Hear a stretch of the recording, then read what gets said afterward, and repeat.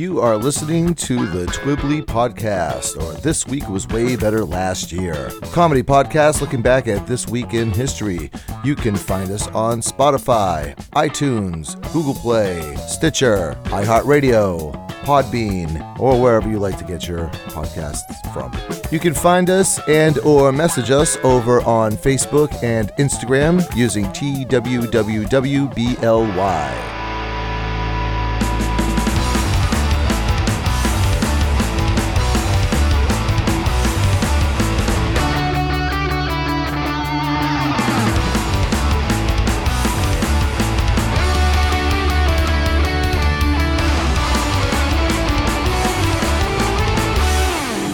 All right, hey, welcome back to Twibbly, or This Week Was Way Better Last Year. My name is Bill with one L.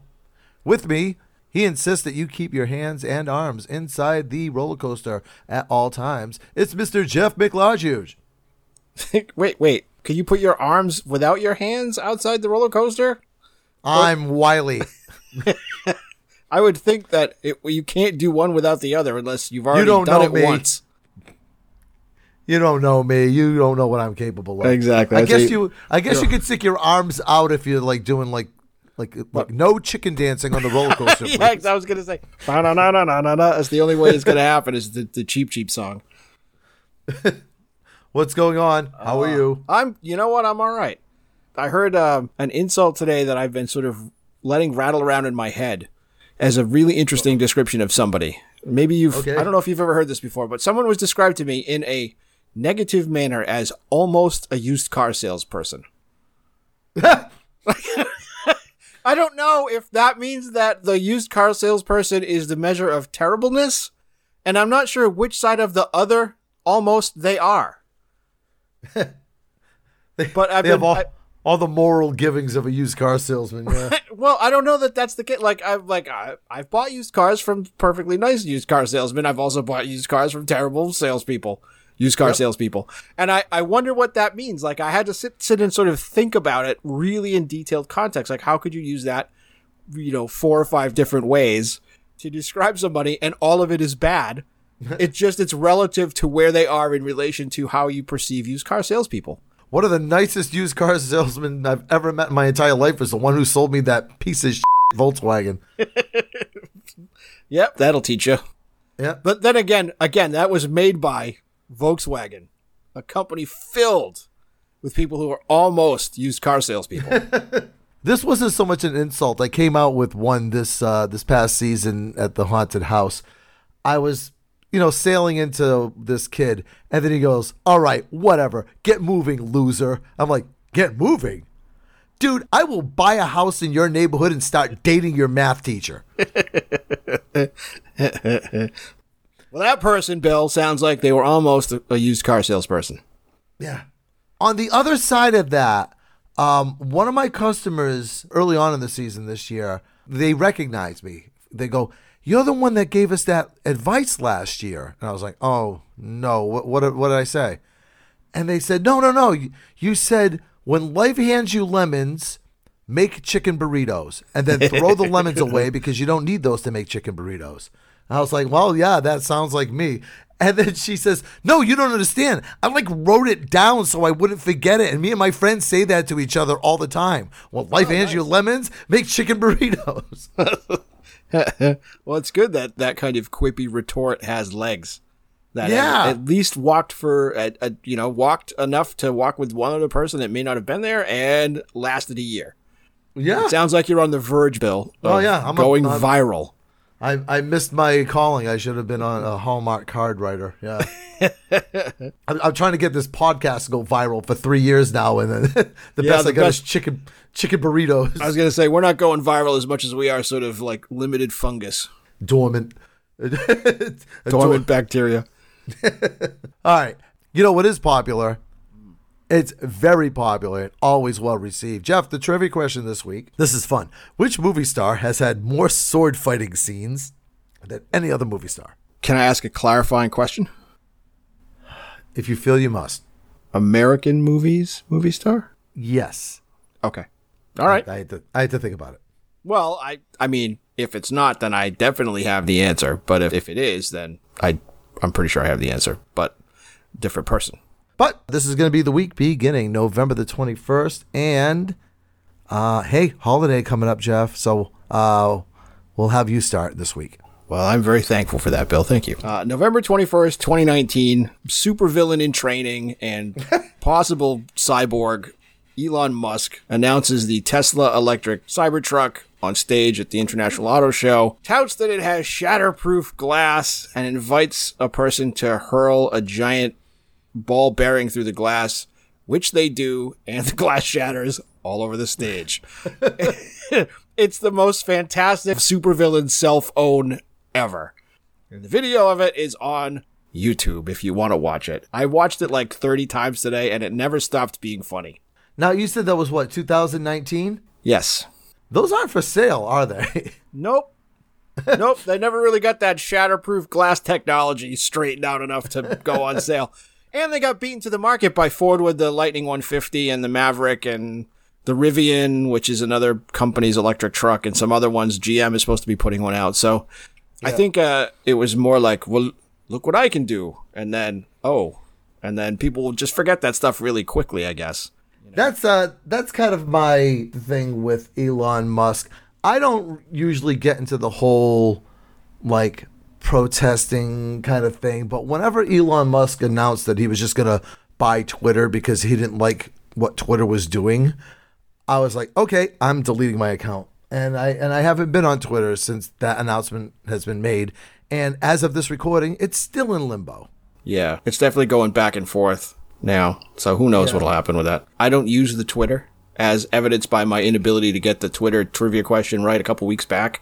Yep. But I will say this about Elon supervillain Musk, is that I've watched a couple of interviews with him, just in general, and every time he talks, he sounds exactly like a normal human being, and yet, in my mind's eye, for those of you that know giant monster movies, he sounds exactly like Paul Frees's voice in Doctor Who, as Doctor Who in King Kong Escapes. So if you want to have some fun, go find that movie, and every time King Kong Escapes talks about Robot King Kong or digging up Element X, imagine Elon Musk, because that's all I can do. I also imagine his former wife, Grimes, every time she opens her mouth, modem tones come out. I saw a picture, like a meme of Elon Musk that said, when this guy smiles, it still looks like a frown. And It's so true. Yeah. Yeah, he looks like somebody who's a lot like a used car salesperson. Almost. Yeah, it's too bad all that money, knowledge, and power is just left to Elon Musk. Right. And his children, whose names look like a cat ran across the keyboard. Yeah. Yes, I can imagine. I will say this, and again, as much fun as we poke at Elon Musk for the Cybertruck stupidity, he's also kind of managed to roll out some cool stuff, like the solar panel program through Solar City and the big high-capacity battery that you can buy from him and some other stuff. Yep. And he was able to pull a car company together. I mean, admittedly, he bought it, but he was able to pull a car company together and get it to market, which it wasn't able to do before. So, props to him. Just test the window first. And those SpaceX rockets that land at 90 miles an hour on the dime. Right. He's a genius, and he's the future next Bond villain. But yeah, he definitely looks like somebody whose next invention is going to be a cape and a monocle, so that he can demand a ransom for the Eiffel Tower. He's going to doomsday the Eiffel Tower. All right, moving on to the 22nd, November the 22nd, 1995. Toy Story opens in theaters, and Toy Story is the first full-length feature movie to be completely CGI. Think about that compared to maybe 10 years before, that fully CGI was the Money for Nothing video. Yeah, almost exactly 10 years before, right? 1985, yeah. 1985, and how far things... Well, I guess that's what happens when Apple and Disney kind of joined forces, which is where Pixar came from. Which is how Elon Musk was hatched, I'm sure.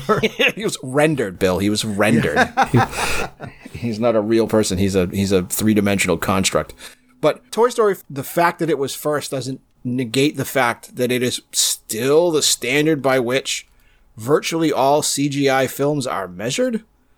That says something about the quality of the writing and the filmmaking as well as the graphical component. Because Even today in 2022, that movie holds up as an enjoyable film to watch, and it's incredibly easy to suspend disbelief as if you're watching a bunch of actual toys. I really enjoy it. Yeah, and I mean, well, it's very well cast. You have Tom Hanks, who's, brilliant, and Yep. I really like how Don Rickles, who played Mr. Potato Head, he just throws in, "What are you looking at, you hockey puck?" And the camera pans over, and it was a hockey puck. Yeah. Which was, a nice little nod to the for the parents that are watching it with the kids. Grandparents. The Grandparents yeah. who are watching that with the kids. Because Don Rickles was, I had to go back and look up what that meant because he was off TV by the time I was a kid. I mean, we're the same age, but I knew who Don Rickles was and his and the hockey puck line and all that. Nope, that one right over my head. Oh, my parents are fans, so I knew about it from that. There's some other all sorts of little tiny Easter eggs all over those movies. I know there's a certain scene where you can see the carpet from The Shining, and then the license plate says, I don't know if it says THX 1138 or if it just says 1138 as a nod to Lucasfilm. Right. Et cetera, et cetera, et cetera. As far as I know, I haven't seen all of them, but as far as I know, all of the Toy Story sequels are excellent too. Yeah, they are. And it was the success of Toy Story that sort of painted Pixar's hand via John Lasseter. So he also directed my favorite of all of their CGI films, Monsters, Inc., and The Incredibles, and a film that we're going to talk about later, Frozen. Although I don't know that he directed Frozen. I think he produced it. There wasn't a thing that you could do at one time, but the information went viral, and then everybody was doing it, so now they don't do it anymore. But it used to be if you went to Disney World and you saw some of the walk-around characters from Toy Story, and you said, "Andy's coming," they would just drop to the ground and make believe they weren't real, like they do in the movie. Oh, that's cool. Yeah, but then everybody found out about it, and then the people were just like, "That's it, we can't be doing this anymore." Yeah, they're going to get concussions, right? Yeah. All right, moving on to the 23rd. November 23rd, 1979, Pink Floyd's The Wall, possibly the best 2-record album that's ever been released, is released and is sells 6 million copies in 2 weeks. I hate that album and everything it stands for. I still have my copy from 1979. Oh, do you? You know what it sounds like? A copy of The Wall from 1979. That's you can't even hear it. It just sounds like a collection of scratches. But I have it on CD and stuff. But yeah. I have the original one that we bought when I was a kid. I have it on vinyl just for display purposes. I don't think I've actually listened to it. I bought it, at a store somewhere. Like I've said, I don't really spend a lot of time with vinyl. I discovered Pink Floyd pretty late. I was a senior in high school, I think, and somebody showed me the first 20 minutes of the movie of Pink Floyd, The Wall, and I instantly just gravitated towards it. And I listened to that album and watched that movie so much when I was 17 years old that I'm at a point now where if I'm going to listen to The Wall, I'll listen to a live version of it, or I'll listen to the Roger Waters live version of it or something. It's actually rare that I go and listen to the album itself because I listened to it so much over the years that there's nothing left for me to hear. Oh, I am all studio album for that. And oh, really? I'll tell you tales out of school. When I saw this at the midnight movie when it premiered. Yep. And I absolutely hated every nanosecond of it. I think I was 15 when it came out. Maybe I was younger than that. Right. And I hated it. I didn't understand it. I didn't want to stay in. I just couldn't stand it. I hated it. Yep. And then about 3 years later, it clicked. And I watched it on somebody's Laserdisc player. And it was astonishing how good it was. And all of a sudden, it all made sense to me. And I couldn't believe I didn't like it when I saw it at Cinema 140. Yeah, I think you said this to me some years ago, probably about the same time Ian was about 16, 17, is that album is a perfect album for an angry young teenager. It is. And I certainly, like I said, gravitated towards it.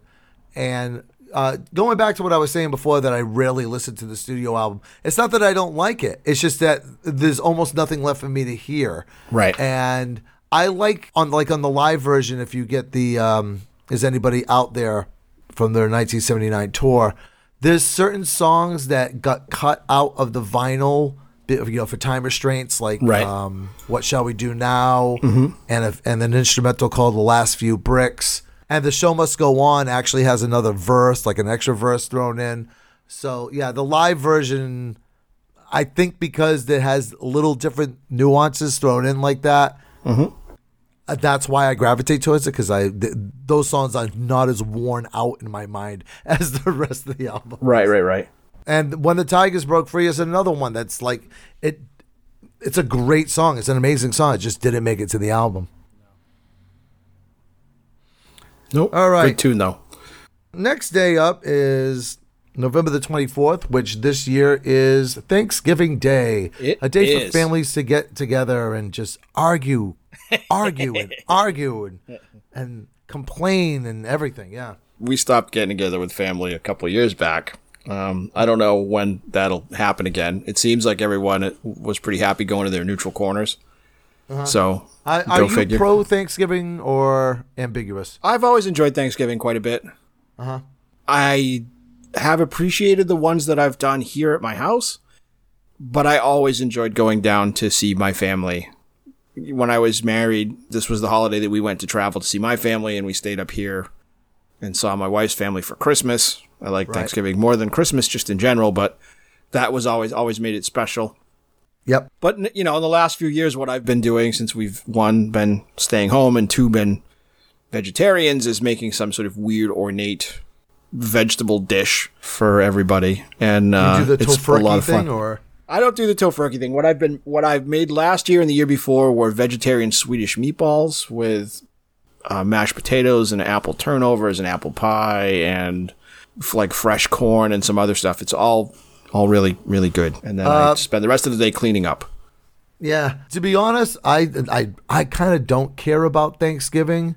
It just seems like a lot of work and a lot of food that goes to waste. And turkey's not something that I eat any other day of the year. I don't even buy turkey slices at the deli. Right. Yeah, I was never a turkey guy when I was eating meat either. I would have like a rare, maybe once a year turkey sandwich from a sub shop, and that was it. Yeah. Your brother used to do those big Thanksgiving spreads there, and he's the one that turned me on to French dressing, which I started making like on my own. That's super good. Yeah, delicious stuff. I like all the sides and things that are fun to make, and I always enjoyed those more than I enjoyed the turkey. Yep. And I certainly enjoy it more than I enjoy talking about politics. Yeah, I don't generally do that. I just try and find, funny stuff to talk about at Thanksgiving. It makes it more fun. Yep. Generally my family's pretty funny anyway, so. Yes, yeah. This year, as of this recording, because we're recording weeks in advance like we do, but this year I should be in Cincinnati for Thanksgiving. I got invited out, my friend and friend of the show, Taylor, to go hang out with her and her husband for Thanksgiving this year. And I have a bunch of other friends in and around Cincinnati, so I'm going to see a bunch of them, and then I'll come home. Nice. That sounds like fun, though. I mean, the traveling out to go do stuff it's always good once you get back into the rhythm of doing that. I used to go to Florida every time, and I've just I decided to kick the jukebox a little bit this year. I don't blame you. Yeah, just change things up, And I probably won't do Swedish meatballs this year. I'll probably do something like I make this weird homemade noodle green spinach lasagna, which is really good and the kids really like. So maybe I'll make that and a giant mess to go with it. Maybe I'll circle back around New Hampshire on my way home from Cincinnati. There you go. Well, I'll have some green lasagna for you if you want it. All right, moving on to the 25th. November 25th, 2013, Disney releases the Frozen original motion picture soundtrack, which sells 10 gajillion copies. And wins a Grammy for Best Soundtrack or Visual Media in 2014, and provides the greatest moment in the history of televised Grammys when John Travolta announces the winner of the award, who's not the singer of the song, Idina Menzel, and completely baffling everybody who's watching the show because her name is literally all over the Frozen soundtrack. You can watch a clip of that. Hold on, I'll play the soundbite right now. Oh, fantastic. Here's our good friend and former Worst Song Ever alumni, John Travolta. Please welcome the wickedly talented one and only Adele Dazeem. Yeah, that's not her name. Nope, that's not even close to her name. It's not. He calls her some like strange sort of made up, almost Arab sounding name, and Yeah, that's not even like a bad mispronunciation. Like Rhea Johnstone. It's Johnson. No, it would be like if he named her like Kinjite Yokohama. Like it's just as out of place as names go to Idina Menzel as that. But yeah, it was super funny. I remember laughing at that for half an hour. So circling back around to a worst song ever that we did last year, I'd say, when we did Four Non Blondes, What's Up? Oh, yes. One of my biggest gripes about that song is the karaoke aspect of it, where every girl in the world that thought that they could sing would get up and do that song so they could just belt. And man, that was the case with Frozen with the song Let It Go. Oh, God. I mean, yeah, there's a couple of shining stars out there, but for the most part, it was just women screeching, let it go! Shut up, please. Well, I think some of it may have been because they were within earshot of children between the ages of like 2.5 and 7.5. So they probably literally heard that song 786 times a day. I know I did for a while. And Meg didn't even love that record. But we heard it a lot. A lot. A lot. A lot. a lot. And it's like earwormy. Like you have to like sing it just to like exercise it out of your system or something. Yes. Hilariously, it's so well known that it becomes a fantastic punchline. And I used to use it as a punchline when I was delivering training about what to do if you find yourself dealing with like the 80-20 principle. And you can either put in the effort to add the other 20% of whatever it is to make it like the way you would do it, or you could let it go. And I'd start to sing the song and everybody would cackle. So it was very funny. So you and I have a different definition of excellent punchline at this point. Well, again, it made it in a room full of Department of Health and Human Services workers. It was a hit. Noted. All right, moving on to the 26th. November the 26th, 1922, archaeologist Howard Carter and Lord Carnarvon, that's his name, yes, look into King Tutankhamun's tomb, better known as King Tut. Born in Arizona. Yeah, had a condo. Made a stoner. So Lord, and I just said his name one time, I'm probably going to say it differently this time, Carnarvon, he financed the whole thing. And then he ended up dying like 5 months later due to an infected mosquito bite. Now, this started the rumor because he died 5 months later. Right. So a lot of people started to speculate, including your friend and mine, Arthur Conan Doyle, like Sherlock Holmes author. He also believed in fairies. So like his grip on reality was a little tenuous at times. I'm just going to put wrote great detective stories, but kind of nuts. Yep. So Doyle, Arthur Doyle thought or presented that Lord Carnarvon's death was caused by protections put in place by King Tut's priest to guard the royal tomb. That's exactly what a writer of, like, at that time, strange detective fiction would think. I would think the same thing if I was him. I'd also think, oh gosh, these stories are making me a ton of money. What am I doing reading about Lord Carnarvon and his stupid mosquito bite when I could be out chasing down the fairer ladies of London? I'm quite sure if this had happened like 50 years later, L. Ron Hubbard would have been all over that. Right. It would have been space demons from the planet Blarb. Space hookers, yeah. So, yeah, I mean, there's always like some like cause and effect. In the skeptics community, you know, there's that old adage that correlation is not causation. Correlation doesn't equal causation. I am skeptical of that belief. Yeah. But it's like that was like he opened up the tomb 5 months ago and then he gets a mosquito bite that got infected and killed him. And they think it was the tomb that did it? I think it was the mosquito. Yeah, I sort of look at this as saying like it's like I ate at like Ralph's Dangerous Pizza 5 months ago and then I die of, food poisoning 5 months later and they blame the pizza, even though, I probably was eating something else between 5 months ago and now. Now, did they have a lot of mosquitoes in Egypt? Because that's a bigger question to ask. I'm pretty sure there's mosquitoes just about everywhere. And if they aren't in Egypt, somebody would have brought some. Well, I'm going to argue that point because mosquitoes tend to hang around stagnant water. And in Egypt, a desert, there's not a lot of stagnant water. Well, like I said, they seem to be everywhere. So we're going to go from one myth to another myth. Jeff, what do we have for All the right, 27th? November 27th. This is the one item that Bill and I have run across a few years now, and we've talked about it, and we've looked for information about it, and we haven't found anything about it, but it still shows up in the places that we go to find our content for the show. In 1911, audience throws vegetables at actors for the first recorded time in the United States, which on its face sounds absolutely rational until you think, 1911 is pretty friggin' recent, considering the history of theater. Like, the Greeks had theater. Yeah, I mean, Shakespeare was what, 15th century? Yeah. And I'm It sure was they, theater, I'm sure they a long bounced a time ago. potato or two off of him. Circling back around, by the way, are there mosquitoes in Egypt? Yes, according to 2 sources. So there's confirmation. One of those guys was Lord Carnarvon. That bloody mosquito bit me.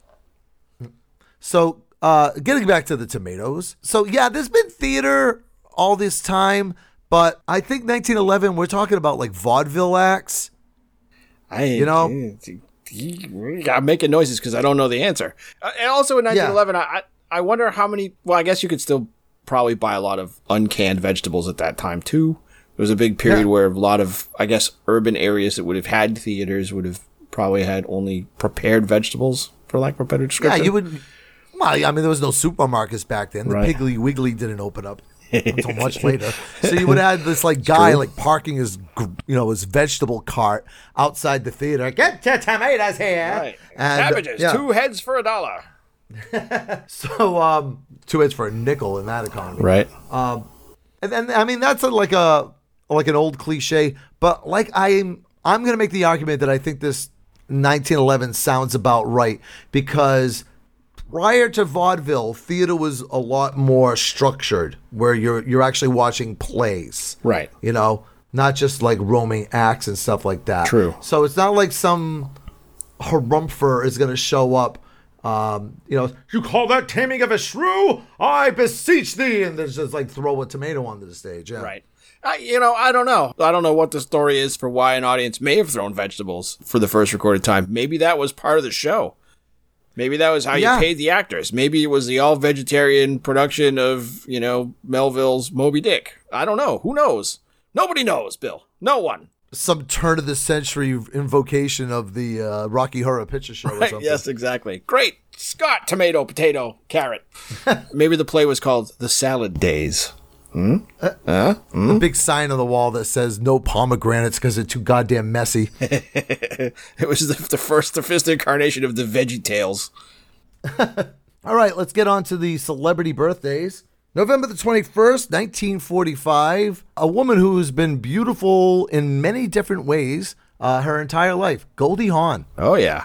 I remember her from such films as Private Benjamin and my favorites, Overboard, where she met and ended up marrying her husband, Kurt Russell, and House Sitter, which I watched on a plane. Oh, wow. That's the one with Steve Martin, right? Yes, where she's they continuously lie to one another, which is pretty funny. She got her start with Laugh-In and all that. The first movie I remember her being in was a Chevy Chase vehicle called Seems Like Old Times. Ah. But I literally remember nothing about that. Matter of fact, when we talked about Chevy Chase a couple of months ago, we brought up Foul Play, Right. which is another movie that the two of them did together. Right. But yeah, I don't remember Seems Like Old Times. I think they just threw that together because the other one worked so well. What was the name of that movie that she did? She was like a basketball coach. That was Wildcats. Wildcats. I watched that. You know what? I watched that movie a bunch of times because it used to come on HBO a lot whenever I was a teenager or so. I watched that movie a bunch and I couldn't remember the name of it for the life of me. She was a staple on early cable TV. Like all of her films I remember seeing. I think I literally saw all of them on cable. So Private Benjamin, Swing Shift, which was set in the 1940s. Protocol, which was, she was supposed to be like a diplomat. And then Wildcats Overboard, Bird on a Wire with Mel Gibson. All of those were all like in constant rotation on HBO and Showtime when I was a kid. Moving on to the 22nd. November 22nd, 1958, a woman who would defy the term scream queen, but ultimately defined the acting role of scream queen, Jamie Lee Curtis, who first burst onto the scene as Laurie in Halloween. Yep, Laurie Strode. Laurie Strode, and is currently playing the character of Laurie Strode in Halloween 57, Michael Myers Collects Social Security, or whatever it's called now. But in the midst of that, she worked her way through a couple of other slasher films in the 1980s, but then forced her way out and started doing other roles. Yeah, she was in that movie with Arnold Schwarzenegger, True Lies. That was really good. And she was really good in it. Fantastic in that film. She was fantastic in Knives Out. I don't know if you've seen that. That was great. Yep. And all those commercials for yogurt. Oh, yeah. I remember there was a long period of time where she wasn't making any movies, but she was pitching Activia yogurt. We would make the joke that she was going to start making movies once again once she got her shit together. Well, that's funny. She's the daughter of Janet Leigh and Tony Curtis. Yep. Definitely carried on the family tradition by being a fantastic actor. She definitely picked up all of the whatever good genes you could get from both parents into a single package, because she's been good in everything she's been in. All right. Moving on to the 23rd. Somebody who hasn't been good in everything he's been in. November 23rd, 1948. Bruce Vilanch, a comedy writer, if you could call him that. Probably best known for writing the Star Wars holiday special. Yeah, that's what he wrote. Have you ever seen that? I did. I saw it when it was broadcast. That's how long ago it was when I watched it. I remember being very disappointed in what it was. But again, it was like 1978. Right. And 99% of TV was garbage, like the Star Wars holiday special. 98% of television was variety shows in that. I've never seen the Star Wars holiday special. Mm-hmm. Okay? Judge me all you want, but I've never seen it. I won't judge you. I own 3 copies of it at least, but I've never watched it. I've tried. Don't think I haven't tried. But it was set up like a variety show, the Star Wars holiday special. And like Harvey Korman's in it. B. Arthur. So is B. Arthur. Yeah. And Diana at the Carroll. end of it, Jefferson Starship. Diana Carroll. If you haven't seen it, but I remember seeing it. I do. I watched a documentary of it. So, okay. Yeah, she was the girl in that like spacesuit singing, right? She was the one who did like the sultry singing to Chewbacca's grandfather, Lumpy, that made them all excited. I can't believe I remember this well. Yeah. And again, I haven't spent any time with this stupid thing since it was originally on. Well, those scars run deep, apparently. Oh, yeah. That's the first time I remember hearing Jefferson Starship. And I thought then, at the tender young age I was in 1978, like, this band kind of sucks. And it's never changed from that time. They're going to end up on my podcast. These guys suck, yeah. Well, Bruce Vilanch used to write for stuff like The Sonny and Cher Show, and The Captain and Tennille Show, and The Osmond Family Show, and... Oh, jeez, that's all he did was variety shows? Oh, it was a bunch of variety shows, yeah. There was some sitcom stuff, but he did almost all variety shows at that time. He used to do a bunch of stuff for Paul Williams.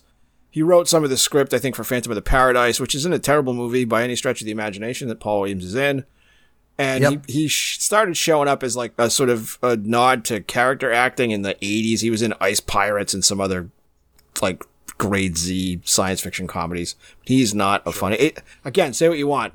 Like I say this all the time. Bruce Vilanch isn't funny. Whoever gave him a typewriter should have their fingers broken. Yeah, what they call those on the variety shows, they call those beer jokes. Yeah. And I think our friend Bruce over here had too much beer. It's entirely possible. Moving on to the 24th. November 24th, 1968, American composer and piano player Scott Joplin is born.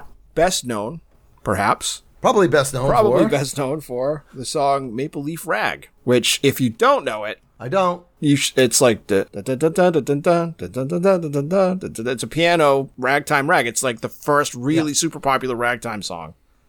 Right. He also did The Entertainer, if I believe, if my sources are correct. Yep. So Scott Joplin, interesting guy. All right. Let's circle back around. This is the Circle Back Around episode. Mm-hmm. Let's circle back around to a worst song ever that we had a couple of weeks ago. The Pipkins.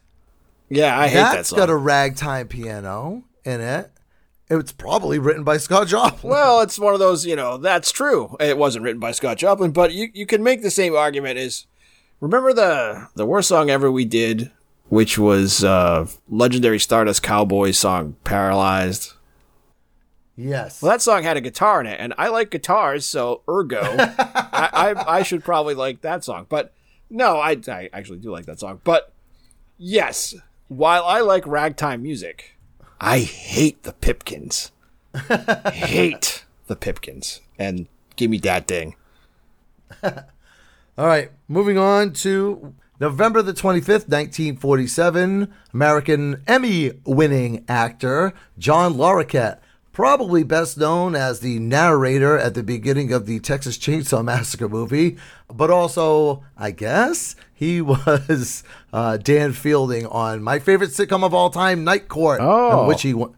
Yeah, he won the Emmy from that one. So that's how you know him. I think he's best known for the character of Private Detective Willis in the movie Second Sight.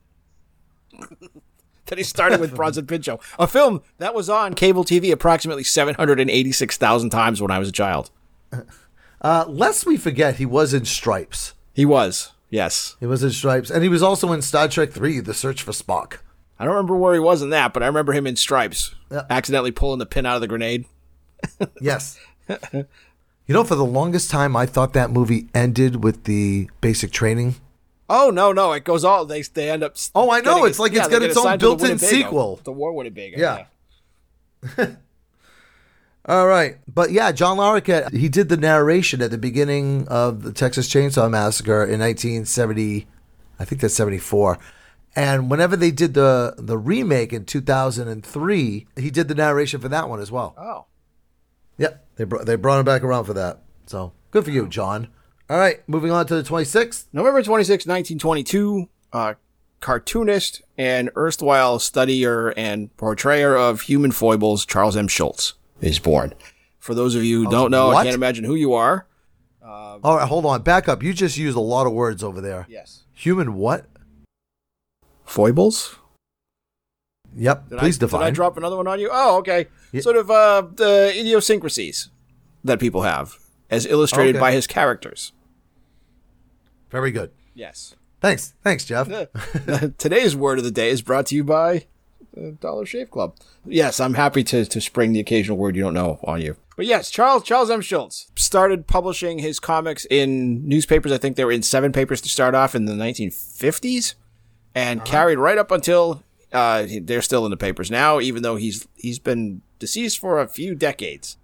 Fun fact about our good friend Charles Schulz. Do you know where he was first published? No, I don't. I'm going to guess it was somewhere in the Midwest, like the Chicago Tribune. No. Wow. He was a young lad who wrote a letter to Ripley's Believe It or Not and included a drawing of his dog. Wow. And got published in Ripley's Believe It or Not. Huh. Yep. All right. Well, that's a cool thing. Yeah. We just talked about the Great Pumpkin Charlie Brown a couple of weeks ago.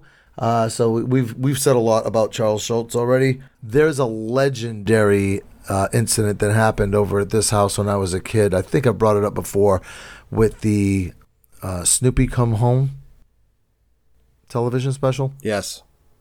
You've seen it? I have. Did it destroy me for several weeks? It did. 6 or 7 years old when that came on television. Same. And I'm watching it around the house, and Snoopy's going to leave, and he's going to go live with his original owner. And I started crying. And my father was like, "What's the matter with you?" And I was like, "Snoopy's not going to be around anymore." And my father thought that was the funniest thing. And for years on end, if anytime Snoopy Come Home was coming on, he's like, "Now don't cry." It's like, "All right, leave me alone." I was having a moment, okay? It's good to show those emotions, Bill. It's always good. That means you're a healthy person. I could still whistle the song from that I can't do. I won't. I do only it now. watched it once. That movie's like Up. I watched Up once and was like, "Oh yeah, F you." Oh, I've only seen it like twice, and I cried both times. And I can still remember the.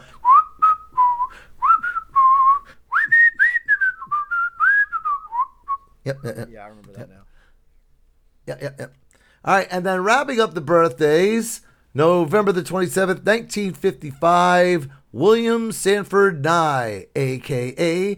Bill Nye the Science Guy. Bill. He's one of my favorite talk show guests, especially if he finds himself interviewing with someone who wants to sort of argue, because Bill Nye has very little time to not tell you, to try and dissuade you from being an idiot, and is very good at doing that in very short order. I like Bill Nye a lot. I still like his show when it was on Saturday morning TV back in the late 80s and early 1990s. And I'm astonished that his rep has carried on the way that it has, considering the number of people who just haven't from that time period in that niche market. But Bill Nye is one who's managed to stay in the public consciousness and become an advocate for the environment and for sustainable living and recycling and all kinds of stuff. So, do you remember living up here in New England? Do you remember some years ago Deflategate? I do indeed. With the Super Bowl ball that Tom Brady threw. Yeah, well, no, it wasn't a Super Bowl ball. It was like a playoff game that led to the Super Bowl. But yeah, your friend of mine, Tom Brady, liked the footballs a little bit like softer, and there was like a regulation to how much they could be deflated, and the balls were like below that, and. Of course, you know, big football fans and Patriot fans are going to be rabid about it. And they were like, well, that's because the air is cold and you know, the air inside shrank because it was cold. That's why they were deflated. It's like, yeah, that's totally not how it works, because the football would have shrank too. Everything would have shrank. And Bill Nye actually came out, right, and was like saying that. He goes, yeah, that's not the way footballs work, and was describing, you know, the way. But he also admitted that he was a fan of I think it was the 49ers that they were playing against. I had a friend over here, and he actually said this statement: "F Bill Nye." He denied his own science and said that said that footballs don't deflate like that. And I'm like, denied his own science.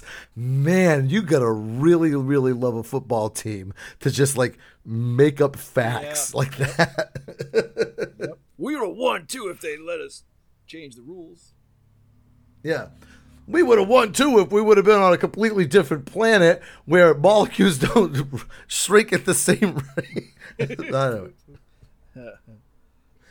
Where molecules shrink inside of a football in over the course of 30 or 40 seconds. Right. Jeez. Yeah. Bill Nye says. All right. Hey, Jeff. You know what I really like? Segways. I do too. Yeah.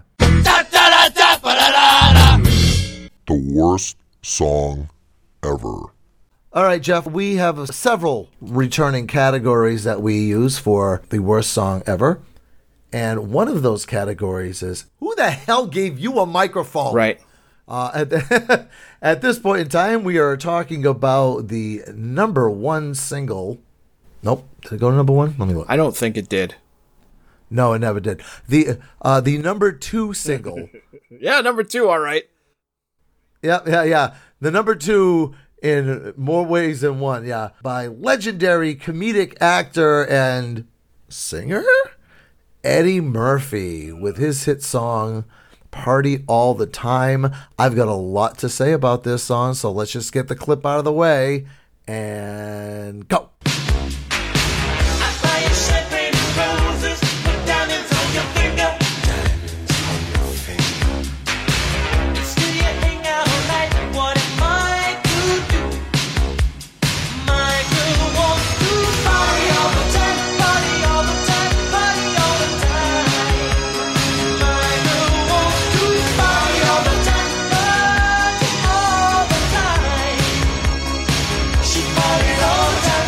I have a lot to say about this song too. I'm gonna say something that is uncharacteristic for me.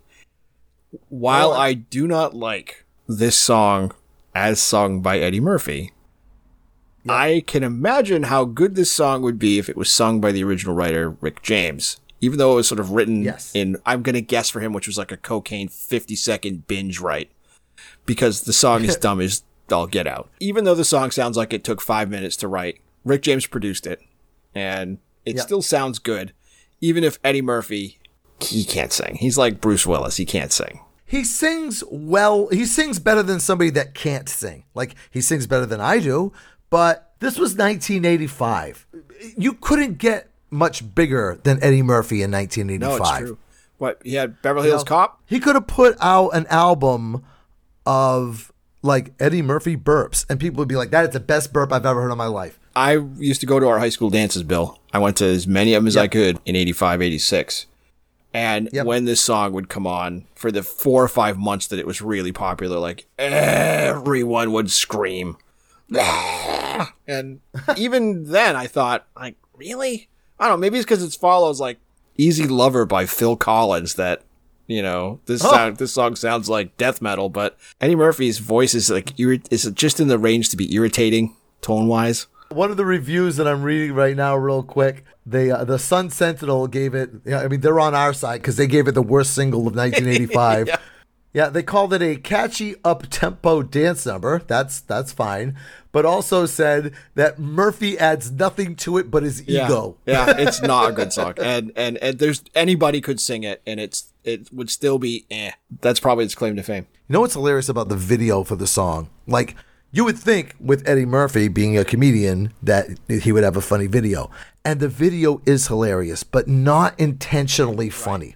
What's funny about the video is, you know, he's over there in the recording studio. He's got the headphones on and he's singing and all that. And then you have like Rick James, who wrote the song. And then you have all the engineers and all the producers. And they're all like shaking their fists like, yeah. Like they're all excited about how like good this sounds. It's like, you know, I've only been in a recording studio environment maybe like once or twice in my life. And that is not the way it goes. I've heard stories about the Ramones whenever they recorded with Phil Spector. And Johnny Ramone, all he had to do was just like that opening chord to Rock and Roll High School, that brrrr, that's all he had to do. And he would go brrrr, and then Phil Spector would start punching the soundboard. Fuck. And like, dude, just go. That's all I have to do. But like, Phil Spector was like such a perfectionist. And don't tell me that Rick James isn't that level of perfectionist, because you know he is. Maybe he's not insane like Phil Spector. There can be arguments made by, you know, certain stories that have gone around that I don't need to repeat about both of those two men. Right. But the other guy too there, Bob Ezrin, who we talked about when we were talking about Kiss, he's another one that's like just a crazy mad person in the recording studio. That video for Party All the Time, that is not what recording studios look like. For starters, it's entirely way too well lit. Yeah, it's that has as many toes in reality as the rotoscoped ending of American Pop does. And I haven't watched that video in a long time. I used to roll my eyes when it came around on MTV because it was like, oh, this song is like 4 minutes long. Yeah. And it just doesn't shut up. And there's a 9.5 minute extended 12-inch version. Oh, it's the Gitmo pressing. I know that one. If you really want to hate yourself. The name of the album because it's not just one song. He recorded a whole album. Yeah. And the name of the album is How Could It Be? Which is an outstanding question to be asking, Eddie. Right. How? How does this happen? Right. And the worst part about it, like the insult, the biggest insult about the whole thing is, that's not his only album. Yeah. Eddie Murphy has several albums, at least 3. There might be more. Yep. Yeah, and I mean, when you're Eddie Murphy, you sort of make the kind of money you do, you can make multiple albums. That's just how it rolls. Although, the subsequent albums, I don't think they sell anywhere near as well as this one did. If this one sold well. Remember the single sold well, but I don't remember the album selling well. For the 280 people that are like, oh my God, the new Eddie Murphy album's out. and rush down to the store to be told that it has to be special ordered because it was printed in so few numbers that they have to order them and it takes 6 weeks to get them. Right. It got a gold award. Mm-hmm. It sold 500,000 copies, but giving the level of Eddie Murphy's fame, it should have sold better, but it totally did not. Yeah, the other albums that he recorded were called So Happy, which sold, I'm looking at now, 12,000 13 copies. Yeah. And then and then the follow-up after that called Love's All Right, which barely even has a Wikipedia page. I think they made you buy a copy of that record when you saw the clumps.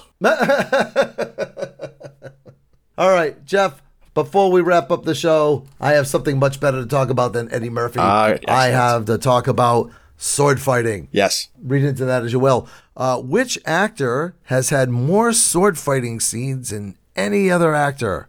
Now, I asked a clarifying question at the beginning of this show. So the clarifying question was... If these were American movies? These are American movies, right?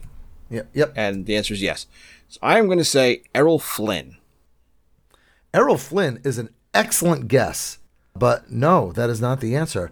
Coming in with 17 movies, including 2 that have been, within the last 20 years, your friend and mine, Christopher Lee, has had more sword fighting scenes than any other actor. Yeah, okay. The last 2 were Attack of the Clones and Revenge of the Sith.